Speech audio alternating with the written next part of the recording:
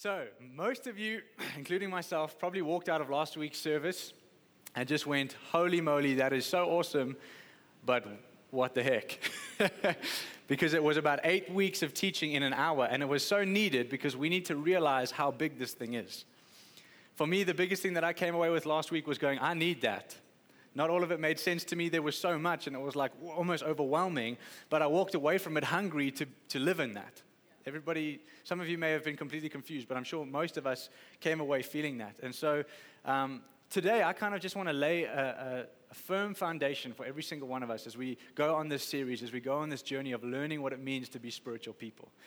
So I'm going to go back to the basics with us this morning. I'm going to give you 2 handles that you can take into the week and start to really build a solid foundation in your own life so that as we get the stuff that we're going through over the next weeks, we start to grow and we're not just getting confused. Do you understand what I'm saying? So I really want you to grab a hold of these 2 things today and let in the week just chew on them. Let them build a foundation so that when you come next Sunday, you're ready to go to another level. Awesome. So shall we just pray real quick? Father, I thank you, Holy Spirit, that you're here with us. You're here with me. We've had an amazing time encountering you and worshiping you. Father, I yield and I surrender to you right now, and I ask you to come and take complete control of my vessel, of my tongue. I just want to be a mouthpiece. I just want to share what you want to share this morning, and so I ask that you would come and do that. Come and speak through me. I just quieten my soul right now, and I just yield to your Holy Spirit.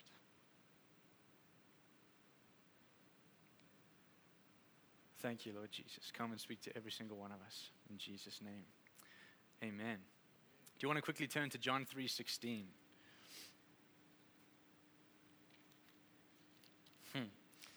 Most of the people that know me are thinking, here comes a salvation message. Let's turn to John 3:16. Cool. Everybody there? Awesome. For God so loved the world that he gave his only Son, that whoever believes in him should not perish, but have eternal life. How many people have heard this scripture before? Right. Isn't it interesting, and I need to move on from this quick, but I just want to throw something out that's going to set up the foundation. Isn't it interesting that when we see that whoever believes in me shall not perish, but have eternal life, the first thing we think about is hell and heaven? I don't know about you, but every time I've read that, I've always thought about eternity. I don't want to perish. I don't want to be in hell. I want to have eternal life and be in heaven. That's how I've always read this scripture. The other day I was reading this and God said to me, do you know that you can perish while you're here on the earth? Do you know that you're living an eternal life while you're here on the earth? You have eternal life. So why should this not affect my day-to-day life? So suddenly I started to realize that actually we've got people, and I include Christians. My dad spoke about the spiritual believer and the carnal believer last week. Carnal believers and fleshly Christians and people that are living in a soul realm are perishing every single day. How do I know that? Because you're stressed out, you're freaking out, situations are defining you, you're struggling with whatever life throws at you, things just get really tough. And you find yourself going up and down, and you have good days, bad days, good days, bad days. It's called perishing.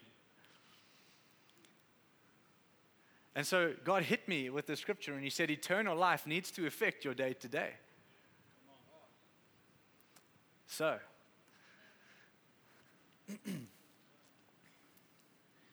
do you realize that our inheritance in God is eternal? Do you understand that? Our inheritance in God is eternal. It's not just for while you're alive here on the earth. Your inheritance is eternal. So guess what? If it's eternal, it means it's spiritual. So every single believer, every single one of you right now sitting in this room, every believer has an inheritance in God, the same one. It's been given to you. But only the spiritual believer will ever experience it. Why? Because it's spiritual. We're talking about an eternal inheritance. Most of us will talk about inheritance, and the first thought is wealth here, material wealth, money, finances, houses, cars.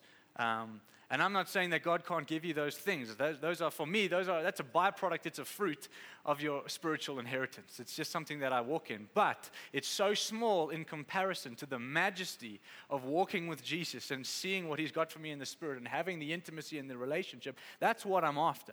So when I talk about inheritance this morning, I'm not talking about material wealth. I'm not talking about things. I'm talking about a spiritual, eternal inheritance in the kingdom, which every single one of you this morning sitting here have.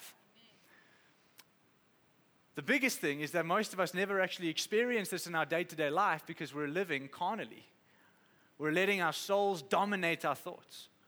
Our soul-dominated leads us. So our mind leads us, and we're affected by feelings and situations, and things come and sway us. And suddenly you find your spirit man's whispering something, and you can feel God's trying to almost get your attention, but there's just so many voices. I don't know, we were talking on Friday, a lot of our young people, we chat and we say, sometimes it just feels like it's really hard to hear God. Anybody been there? Have you ever thought, why? Because we feed our soul with so much stuff that suddenly you have so many voices in your head that Holy Spirit's whispering. He's talking to you all the time, and we just can't hear Him. He's never stopped speaking. He's never stopped directing us. He's never stopped leading us. We're just not hearing Him because we don't understand what it means to be spiritual.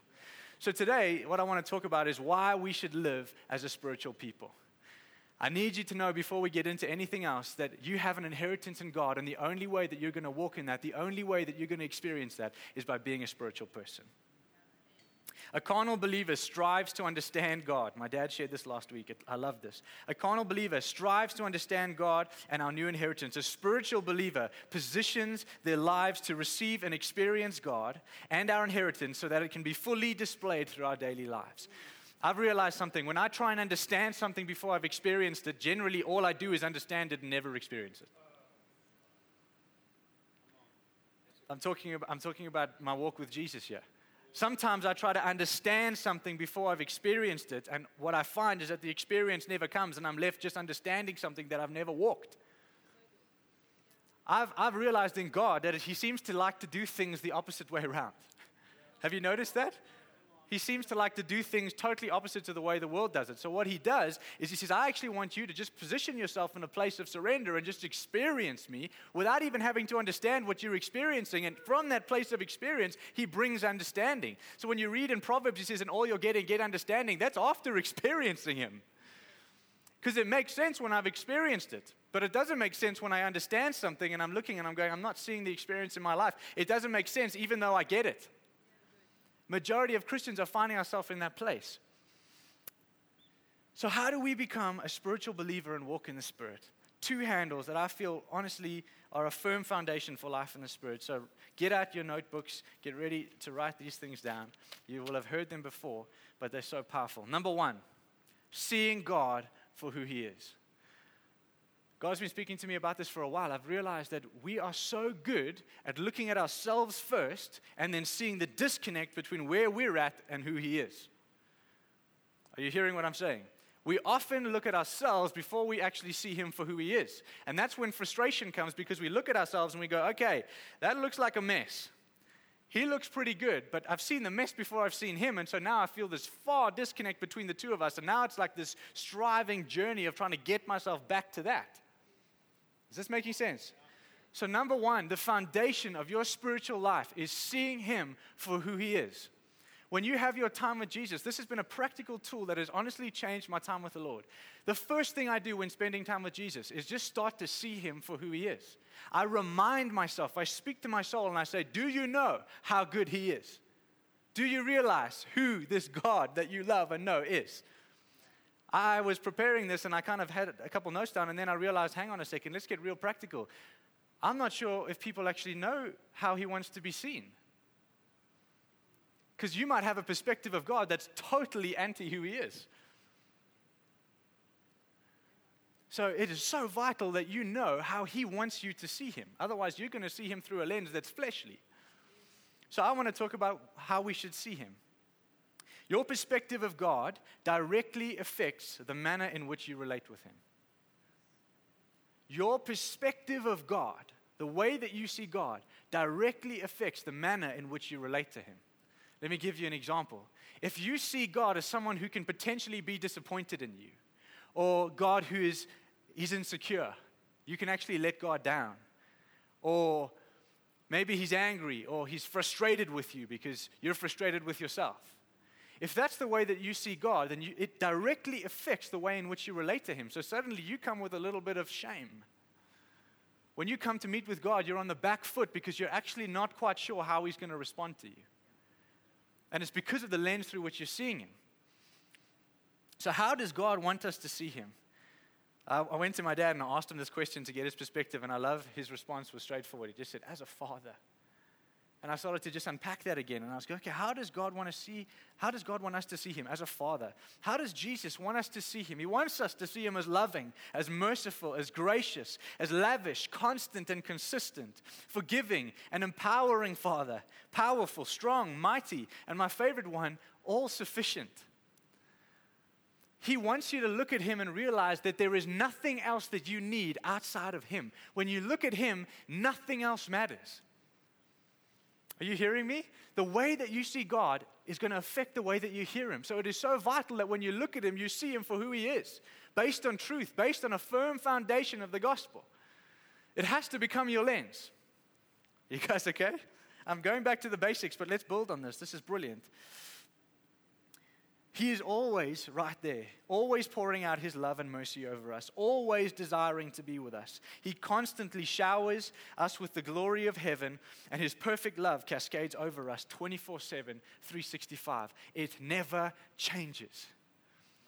When you get a revelation of the constant, consistent nature of God, he never changes. You change, he doesn't. That's the most freeing thing, because all you got to do is turn your head. Go with me to Hebrews chapter 12. Hebrews chapter 12, verse 2. I'm going to read it in the ESV, and then I'm going to read it in the Passion Translation. This right here is how Jesus wants to be seen, right? Hebrews chapter 12, verse 2. Looking to Jesus, the founder and perfecter of our faith, who for the joy that was set before him endured the cross, despising the shame, and is seated at the right hand of the throne of God. I want to read it to you in the Passion Translation. I love the way that Brian Simmons has worded some of this stuff. Okay, listen to this. If you don't have a Passion Translation Bible, listen to what I'm about to read to you. Hebrews chapter 12, verse 2 in the Passion Translation. We look away from the natural realm, and we fasten our gaze onto Jesus, who birthed faith within us and who leads us forward into faith's perfection. His example is this: because his heart was focused on the joy of knowing that you would be his, he endured the agony of the cross and conquered its humiliation, and now sits exalted at the right hand of the throne of God. Don't you love that wording? So listen to this first line. We look away from the natural realm and we fasten our gaze onto Jesus. We must see the finished work when we see Jesus. He has complete confidence in you because of the finished work that he accomplished. You might look at yourself and not have any confidence in yourself. You might know that every day I wake up and I should be spending time with him and I just don't. And I have no confidence in myself to get myself to that place. Guess what? Your confidence means nothing. He has complete confidence in you because of the finished work that he accomplished. Are you hearing me? Make sure, before we move to the second handle, this is so vital. This week, as you're spending time with Jesus, make sure that when you see him, you're seeing a finished work. You're seeing that nothing else needs to be added to what he's accomplished. Nothing else needs to be added. He's finished it. It's done. Everything that you need is in him. So when you see him, you see the perfection of his blood, which has been poured out and lavished on you. Does this make sense? Hebrews chapter 9, verse 15 says this: Therefore, he is the mediator of a new covenant, so that those who are called may receive the promised eternal inheritance. He has an eternal inheritance for you, and the only way to walk in that is by the Spirit. Let's move to number 2. Seeing ourselves the way that he sees us. Here's the thing. You will never see through his lenses until you've seen him for who he is. You will never see yourself the way that he sees you until you've seen him for who he is. Number 1 is so important before you get to number 2. Make sure that you've built that one. But the second one is that we need to see ourselves the way that he sees us. So here's what I do when I'm spending time with Jesus. I position myself in a place to see him for who he is. I start to declare how amazing he is, and I'm asking Holy Spirit to illuminate truth inside of me, to show me who he is, and every day I'm getting fresh revelation on that. And then, as I start to see him for who he is, suddenly, just by nature, because it's who he is, he begins to show me how he sees me. And guess what happens when that happens? I'm seeing him, he's seeing me, he's revealing the way that he looks at me, and suddenly we become one. Not just in position, in reality. Now, right in that moment, I am in oneness with him because I'm seeing him for who he is. He's showing me the way that he sees me, and I'm looking at myself and I'm going, I was born for this. And I realize that I'm actually a spiritual person. I was born to live in the Spirit. I am not a carnal being. But we never get to that point because we never do these two things. We don't have this foundation in our lives. You have to live in this place and realize that this is the foundation of your Christian walk. When you begin to see him for who he is and you begin to see yourself the way that he sees you, you find yourself in a place of oneness. And what does it do? You start to hear the Holy Spirit. You start to hear him leading you and guiding you and telling you what not to do and what to do and how to plan your day. And suddenly you're doing life with Holy Spirit, not just waiting for him to intervene. Now he's a part of your every moment because you've become one with him. And if you will position your lives in this place, it's such a powerful opportunity and a powerful foundation to launch a spiritual man from. So how does God see us? Colossians 1 verse 22. I'm not going to read the whole scripture, but in Colossians 1 verse 22, he says, holy, blameless, and above reproach before him. He presents you holy, blameless, and above reproach. I've heard that so many times, and every time I hear it, it messes me up because I know me. I know me outside of Jesus. I'm like, the fact that he takes me and presents me holy, blameless, above reproach, that's the way that he sees me all the time. It never changes. It never kind of, it's never like a little bit or more, or there's no change. It's just constant. He looks at you and that's the way he sees you. Even in the midst of your darkest hour, he looks at you and that's what he sees. Do you realize that every moment of every single day, even when you're failing, even when you might in your own strength be missing it and trying to, you're living for things that are not in the Spirit, he still looks at you and sees the exact same thing. Do you know what the beauty of that is? Is that I can't be frustrated with myself because this doesn't matter.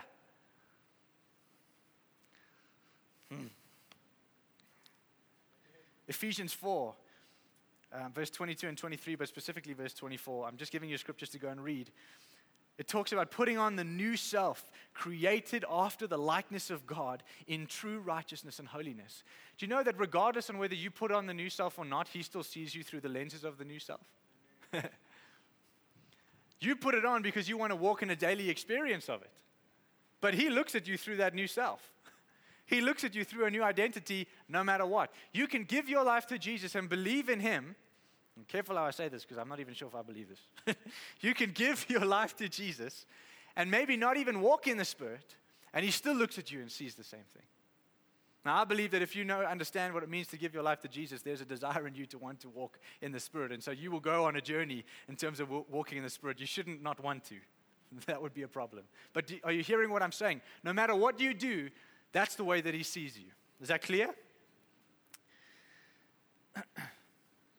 Let's go to Galatians chapter 4. Galatians chapter 4, verse 4. But when the fullness of time had come, God sent forth his Son, born of woman, born under the law, to redeem those who were under the law so that we might receive adoption as sons. And because you are sons, God has sent the Spirit of his Son into our hearts, crying, Abba, Father. So you are no longer a slave, but a son. And if a son, then an heir through God. It's in your Bible. So here's the thing. God looks at you and he sees a son in which he wants to have the kind of relationship with which you call him Abba, Father. See, you might have experienced or had an experience with a bad relationship or a bad experience with your dad or whatever, and so you might struggle with this whole concept, but this is how God wants to have a relationship with you. He's saying, I know that you're probably not confident enough in yourself to come and say, Abba, Father, so guess what I'm going to do? I'm going to put Holy Spirit inside of you so that he cries out on your behalf. Guess what? Your confidence in yourself doesn't matter again. Even when you feel like you can't come forward and say, Abba, Father, and come with that kind of freedom and openness and vulnerability, he's saying, don't worry about it. I've put Holy Spirit inside of you who's become one with you so that I can do it on your behalf, so that we can still have intimacy even when you're afraid. And when you find yourself in that place, he rips the fear out of you. He rips the no out of you. And you find yourself in a place of surrender where you're able to say yes, not on your own efforts and your own works, but because Holy Spirit inside of you is screaming yes on your behalf. And you've yielded to him and you've surrendered to him and you've found yourself living the spiritual life because you see him for who he is and you see yourself the way that he sees you. Come on. It's real simple. You can't take last week and go, I don't think I can do this. You can do this. Every single one of you, you were born for this. This is what you were created for. You were created to live in the Spirit. You were not created for the flesh. That's why it sucks out there. And don't you think we've become so stupid in that we just constantly fill our lives with stuff that always disappoints? See, the devil's real clever. He's like a microwave. Seriously, he's like a microwave because he gives you what you want that lasts for a moment.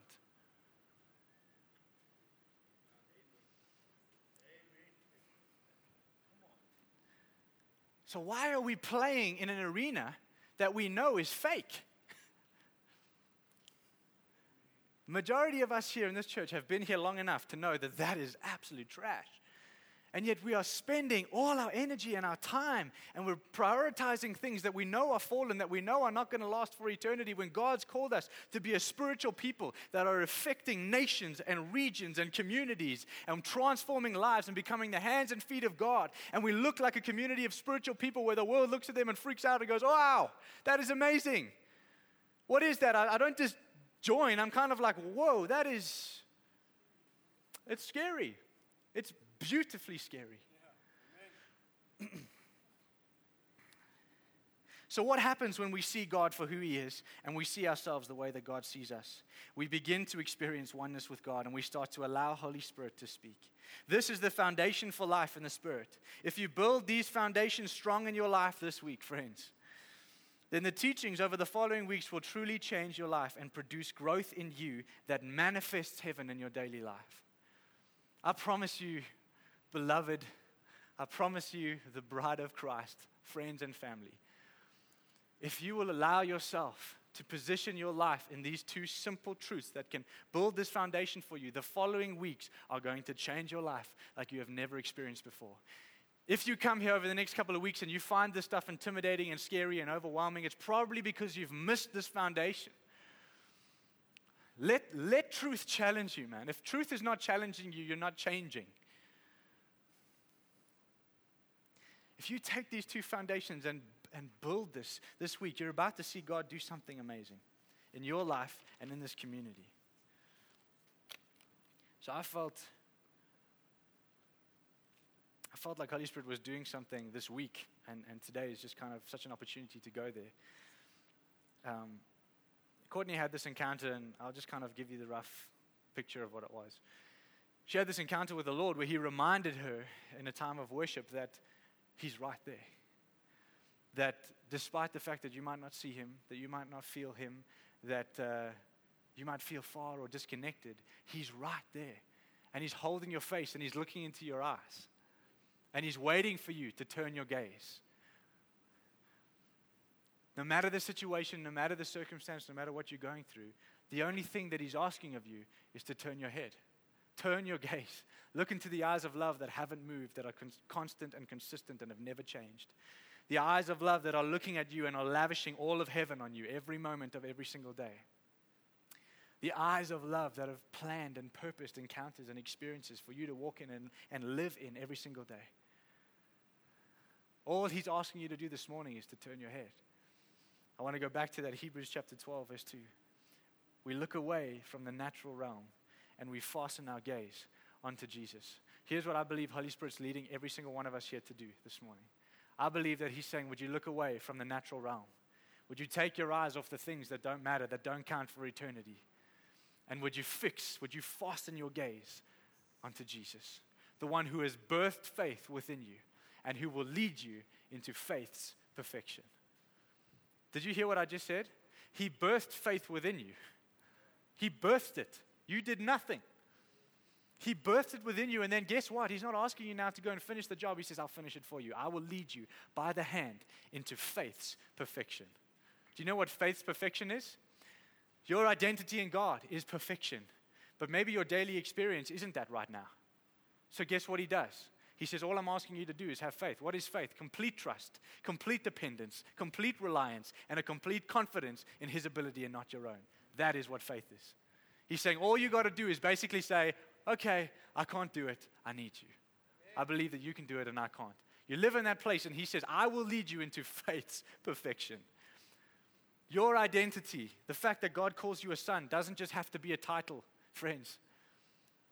It doesn't just have to be a little badge that you like to wear and call yourself part of the Christian club. You can actually live like a son and a daughter every single day. You can carry this. This can be your daily experience. This can be something that you don't even understand yet and walk in. Are you hearing me? I'm asking you this morning to throw away your intellect. Because Jesus says, come like a child. Do you think a child understands everything? Throw away your intellect this morning. Lay down your agendas of trying to understand. And say, God, I want to experience you because I know that you can do what I can't. And as I begin to experience you, you lead me into faith's perfection. And every single day I am growing in stature. I am growing in maturity as a believer and as a son. And I'm starting to see heaven manifest in my life every single day. What does that mean? It means that when the storms come, because you still live in this world, when the storms come, instead of being shaken by them, you manifest heaven in them. And that's what a spiritual person is. What are we talking about when we talk about spiritual people? We're talking about a group of, a family of sons and daughters, a body of a spiritual group of people that manifest heaven in the midst of the storm. A group of people that can sleep when people think they're going to die. Who can stand up and speak to a storm and silence the storm. Who can take the reality of heavens and make them manifest on the earth. Why? Because I go back to what I said in the beginning. God has given you all that is His. And if God has given you everything that is His, why would you not want to walk in it? It's your inheritance. It's an eternal inheritance. And whether I get material wealth or not, this is who I am. This is what I live for. I can't be shaken. So I want to remind you of just those two handles. Again, it's real simple this week. Just take those two handles and build on them just from Monday through, all the way through to next week. Make sure that in your time with Him, you're seeing Him for who He is. And as you begin to see Him for who He is, allow Him to reveal to you the way that He sees you. And you'll find yourself in a place of oneness that's going to change your day-to-day experience. Is that okay? So I want to give God some time to actually